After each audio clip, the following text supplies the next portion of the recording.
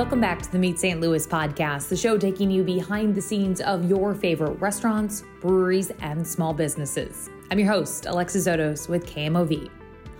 Jeffrey and Pamela Blair have found a motto over the years. How do we fix this?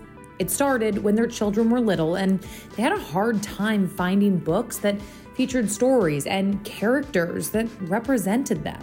So they decided to open a bookstore that would be filled with shelves with African American books for children. Now, their store, located in University City, carries one of the largest collections in the entire country. And as they've grown and expanded over the years, they've added books of other underrepresented ethnicities. The owner of I See Me Bookstore joined us on the podcast this week, and you can hear Jeffrey's passion throughout this entire interview as we talk about the joys and the struggles of owning an independent bookstore, the feeling of watching a child walk through those doors and see an entire store with books that represent them. And we talk about why it's so important for your children's bookshelf, but also yours, to be both a mirror and a window into our world, and especially the St. Louis community. So let's meet Jeffrey.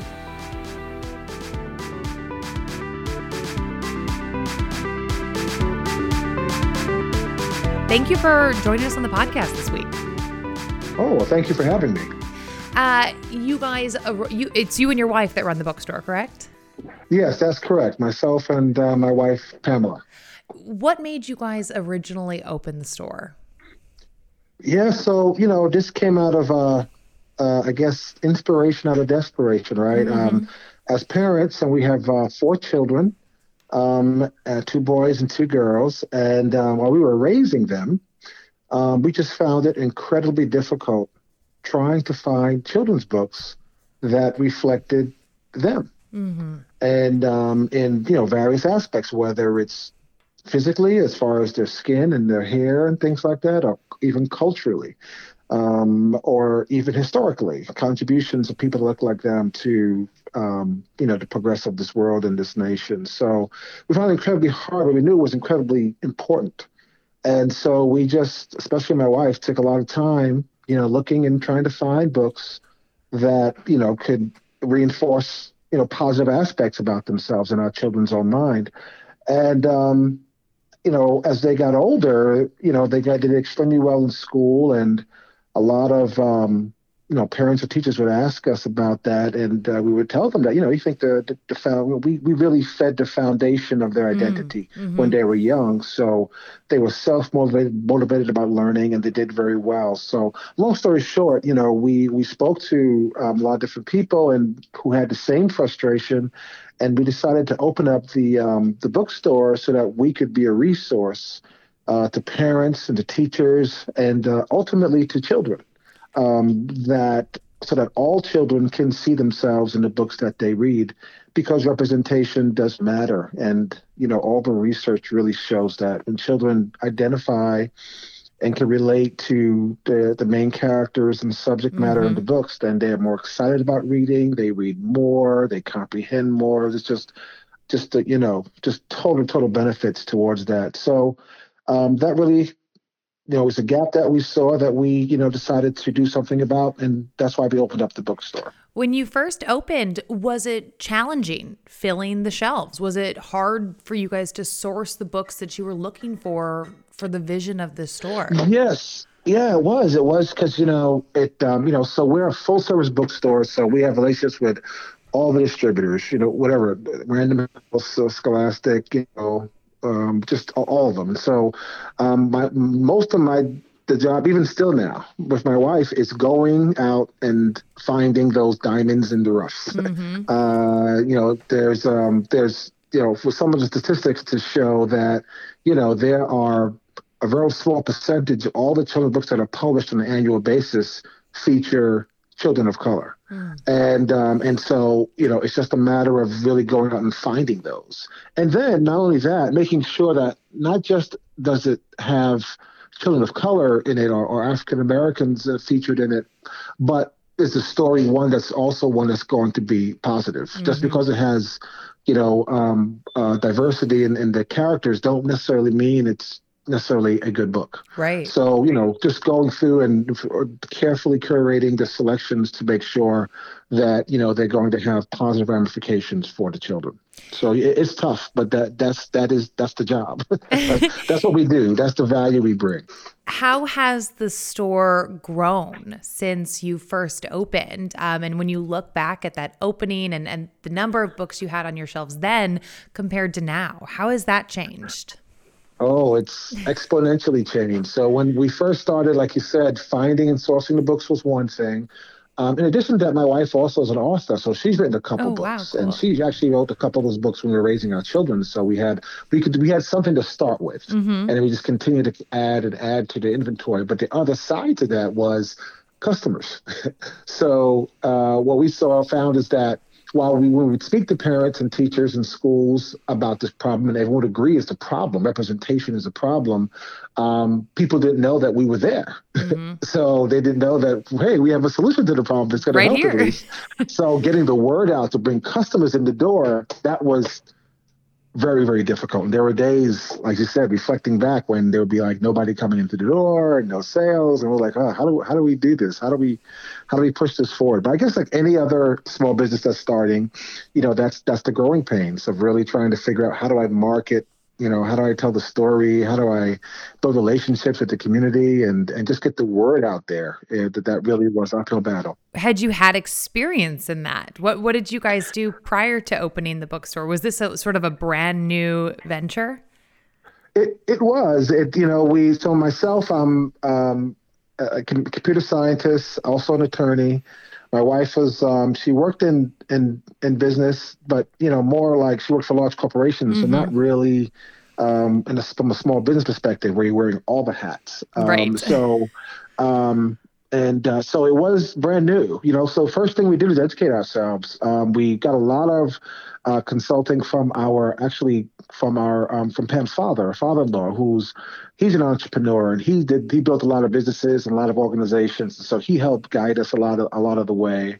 But then locally, we also tied into a lot of, organizations that support small business to really help. You understand all the pieces you need to be aware of, marketing and finance and, vendor relations and just all those type of aspects, store management, all those things. So we tied into that to really educate ourselves. And it was kind of on the job training. So no, we didn't really have that skill set when we first started out, but we just sought it out as we needed it. And we continue to learn every day. When do you realize that you saw sort of the change when the store started getting those customers? Was it really after talking to schools and parents and teachers? Is that when you sort of saw, okay, wait, I think we've got something here? Yeah, I think what I hear from many entrepreneurs who start a business, the idea starts great. You start to put the work into it, and then you're looking to see some feedback. So it's one of those, and it's tough. It's a real hard thing because it's not there all the time. It's not always instant. Yeah, and so when I was reflecting back, just at the time when we're like, you know what, I don't think this is going to work, and we're just like one step away from just closing the door. That's when we get a phone call. Or that's when we get an email, and it would be, it could be like an order, or it could be something like just validation of what we're doing is important. Because again, we didn't get into this for the money.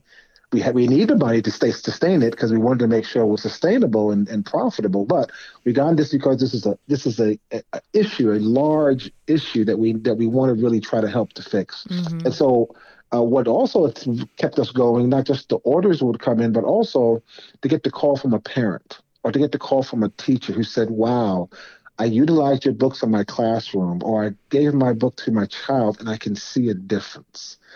That was where we're like, oh man, we got to keep pushing forward, and hopefully the profits would come, but let's just keep pushing forward because we're really, helping people here and making an impact on people's lives. And that's the fuel that kept us going. The feedback that we got from the community and from parents and from the schools that we are really making a difference and helping. You just really gave me the chills when you said that, because I think that's the dream of every entrepreneur, to know that what you are doing is making a difference in someone's life. And you guys are making a difference in so many children's lives in our city. I think so many people don't realize the problem of finding books, especially children's books, that are representative of our diverse city.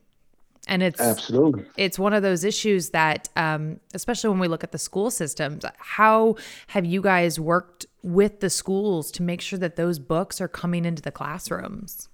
So yeah, it's like you said, before we can even talk about selling the books, we have to make people aware. So there's an education campaign that we're always going. And so we would go and, I would go to, like, a lot of schools would have teacher development days that they would do, and I would go and speak and bring that attention to it. I would go to, like, the different universities like SLU and WashU and speak to some of the even teachers that are not teachers, well, the students who are going to become teachers, Sure. let them know, hey, you need to really think about this. And so the education piece was real important as well.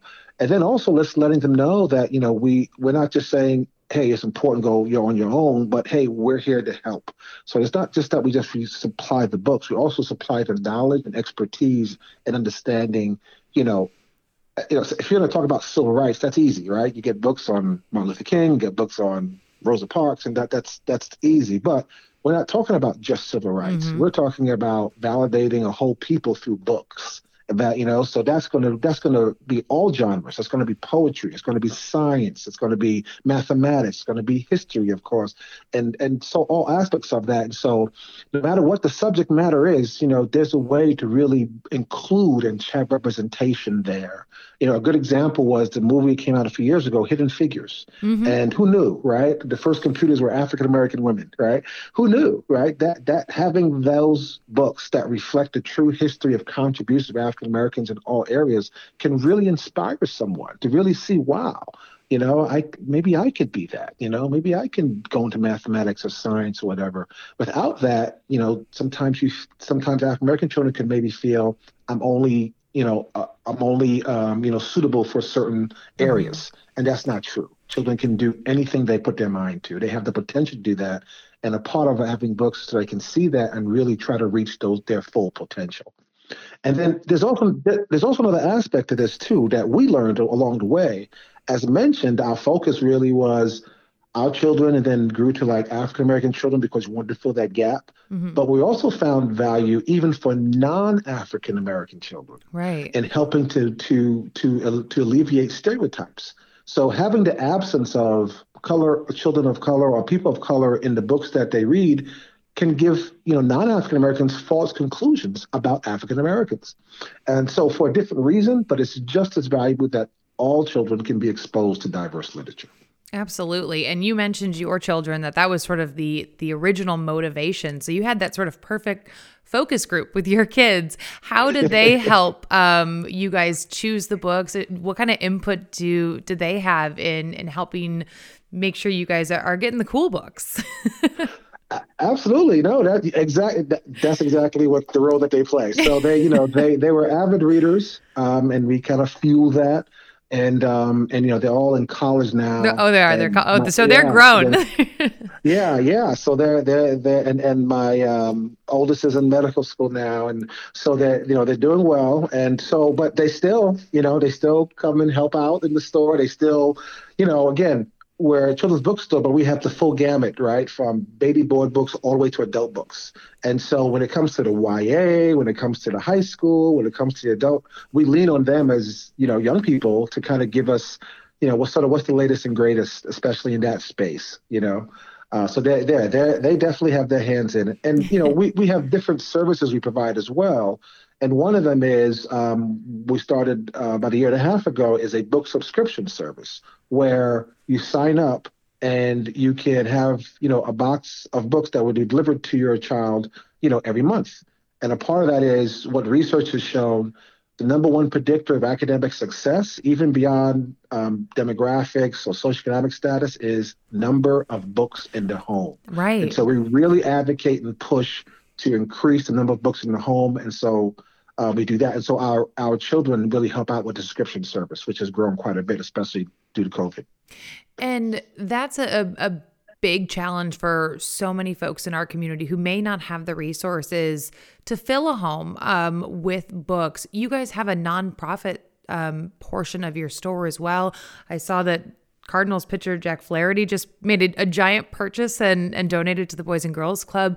How does that play into the store as well in terms of the nonprofit aspect? Absolutely. And definitely shout out to him for that. Thank you so much for that support. And I love, his idea, which was two-pronged. It was, number one, making sure that he could, give children books so that, again, it's going to have definitely impact on their lives. But the second thing was to really utilize a Black-owned business. Mm-hmm. And so that's like a double whammy, because that really helps support the whole ecosystem, to the St. Louis area when you support local businesses. So shout out to him for that insight, and hope that, other businesses really think in that fashion as well. But for the nonprofit, what we found early on was, okay, we see a problem. We see a problem affecting, primarily African Americans and not have representation. We're trying to fill that gap. When we would go out to different schools, if they were in affluent areas, they're definitely on board. They get the idea. We've educated them. They know it's important. And now they want to, buy the books. That's fine. Mm-hmm. When we go to less affluent areas, we found okay, they understand this problem. Yes, they want to do it. But I remember one time being at a book fair, one of the schools in a low-income area, and one of the children said, "Oh, I like this book. Is it free?" And I was like, "No, it's sorry, but it's for sale. But you can ask your parents." And they said, "Well, what if my parents don't have any money?" And I'm like, "Oh man, how do we fix this? How do we make sure that money is not a barrier when we're trying to fix this issue?" And so we started the ICB Foundation, where we raise funds to try to make sure that all children, regardless of socioeconomic status, can have the impact and benefits of having diverse literature. And so we've partnered with a lot of different organizations, like you said, with the Cardinals, and then other organizations as well, and trying to really raise funds as well as distribute books to children that may be in a challenging socioeconomic status. How can our listeners help if they are listening now and say, this is something I'd like to donate to, I'd like to get on board with? Is there a way that people can donate, can purchase books for students around our city? Absolutely, yes. Just go to our website at icme.com, which is EYESEEME, icme.com. And there's a tab there for the ICB Foundation, and they're able to give donations. They could even, purchase subscription boxes and donate those as well to individuals. Some people do that as well. Spread the word. Talk to your schools, talk to your company. We have a lot of corporate or corporations who also, are looking to partner with Black-owned businesses and increasing literacy in the area. Shout out to Millipore Sigma, who did that last year, where they have a program where they teach STEM and promote STEM, and they partner with us to provide books that promote African Americans in STEM. And so, again, I think those corporate partnerships are great, because it really is, gives a benefit to the literature and to children, but also in promoting small business, as well in the area, which is, the grassroots of any community. So go into our website and just reach out to us. Send us an email, call us, stop by the store. Stop by, I'm sure. Yeah. You mentioned small business. It is the heartbeat of our community, of all communities, really. This weekend is Independent Bookstore Day. We know it has not been easy to be an independent bookstore for many years now. But why do you think, in addition to the mission you have at your store, the value is so important to keep our independent bookstores alive? Yeah, absolutely. Because it's a major part of our community, and as an independent bookstore, there's just some things you can't outsource. There's a certain theme that may be in a particular community. There is a place where you can come and really talk to someone who's in this area, or even meet other people. We a couple years ago, we moved from a smaller space to a larger space just for the fact that we could help build community. Mm-hmm. And so we have spaces where we can have authors that can come and visit. I know, because of COVID, we had to go virtual, Sure. but we can't wait for the day that we can sort of have that space open again so that we could come and meet and talk and engage and ask questions. And it's really, that's a place that really where communities, crossroads can come and get to talk about, and learn and experience each other. And that's that's something with Amazon, right? You can't get that from Amazon. Exactly. Yeah, exactly. But you can't get that here. And I think that's part of the, why I think there's been a resurgence of bookstores. And I think it's good. I think it's important. And it's something that I think hopefully, we continue to value and continue to support, because I think it has a really, really lasting benefit. What is the joy you get when you watch a child in your store pick up that book and they see someone that looks like them on the cover?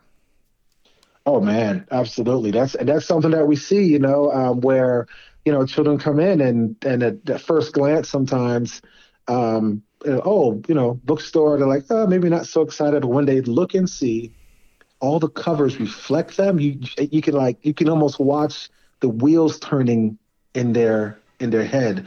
I remember one of the first events we went to, when we first opened, we went to we go out to different events when they have different, I think it was the Kids Expo, mm-hmm. and we had a booth and we were there. And I remember we set up, we had the books and posters. I remember a child walking by and he's walking with his family, but his face is just mesmerized because he's never seen, all these books that look like him all in one place. And it really had a really profound feeling. So it just, it validates what we're doing, and it shows how important what we're doing, that, it's not just a novelty. It's not just, cute. It's really serving a valuable purpose when someone can see themselves, in a different light. And I think books help us do that. There's one researcher, one doctor, education, who speaks about, books are mirrors and windows.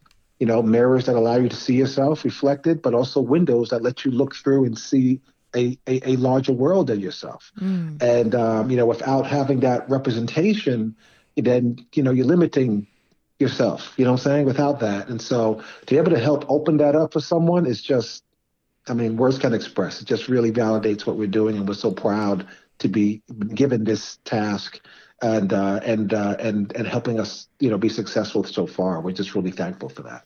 You mentioned that you have everything from baby books up to young adult books.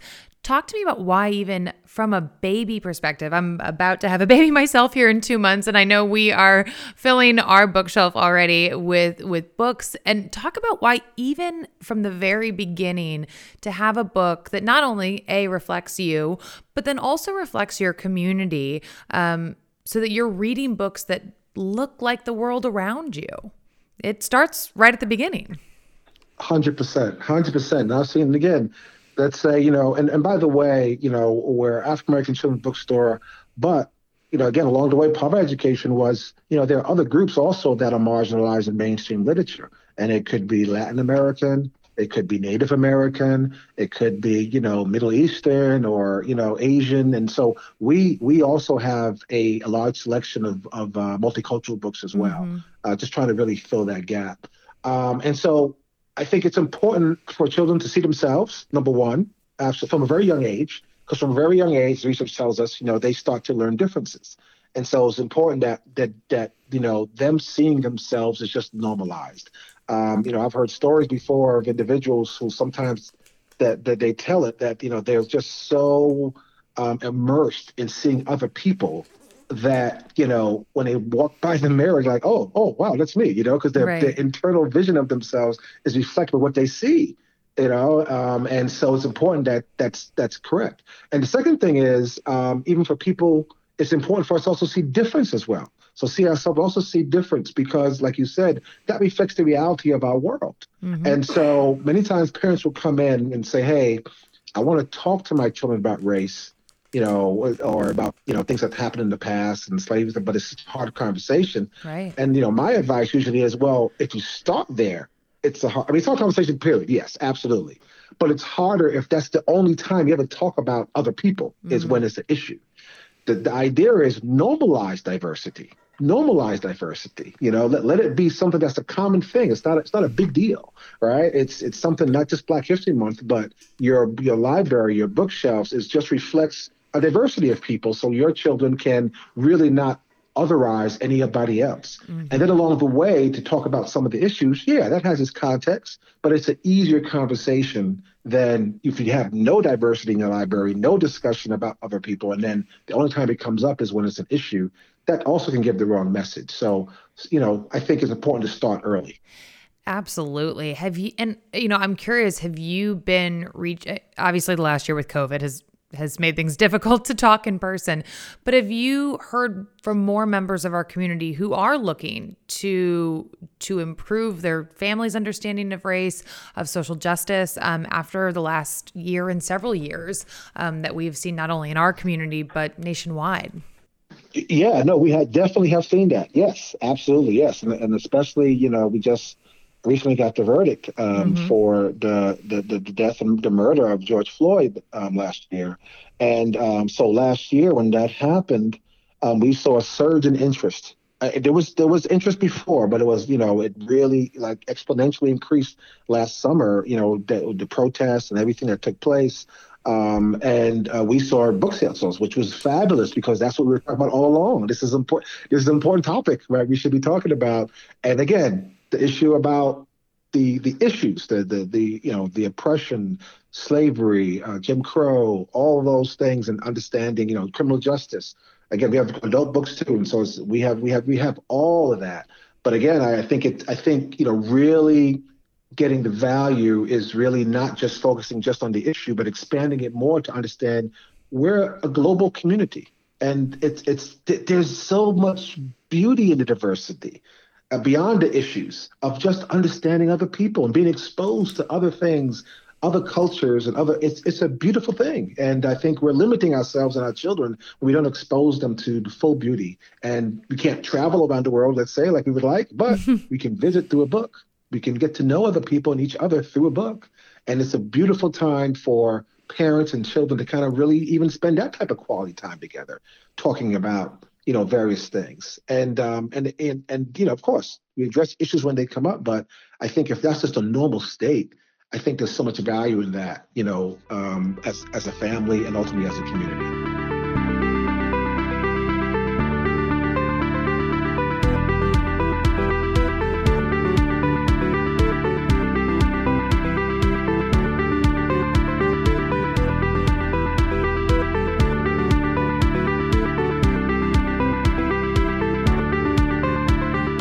This past weekend, we celebrated Independent Bookstore Day.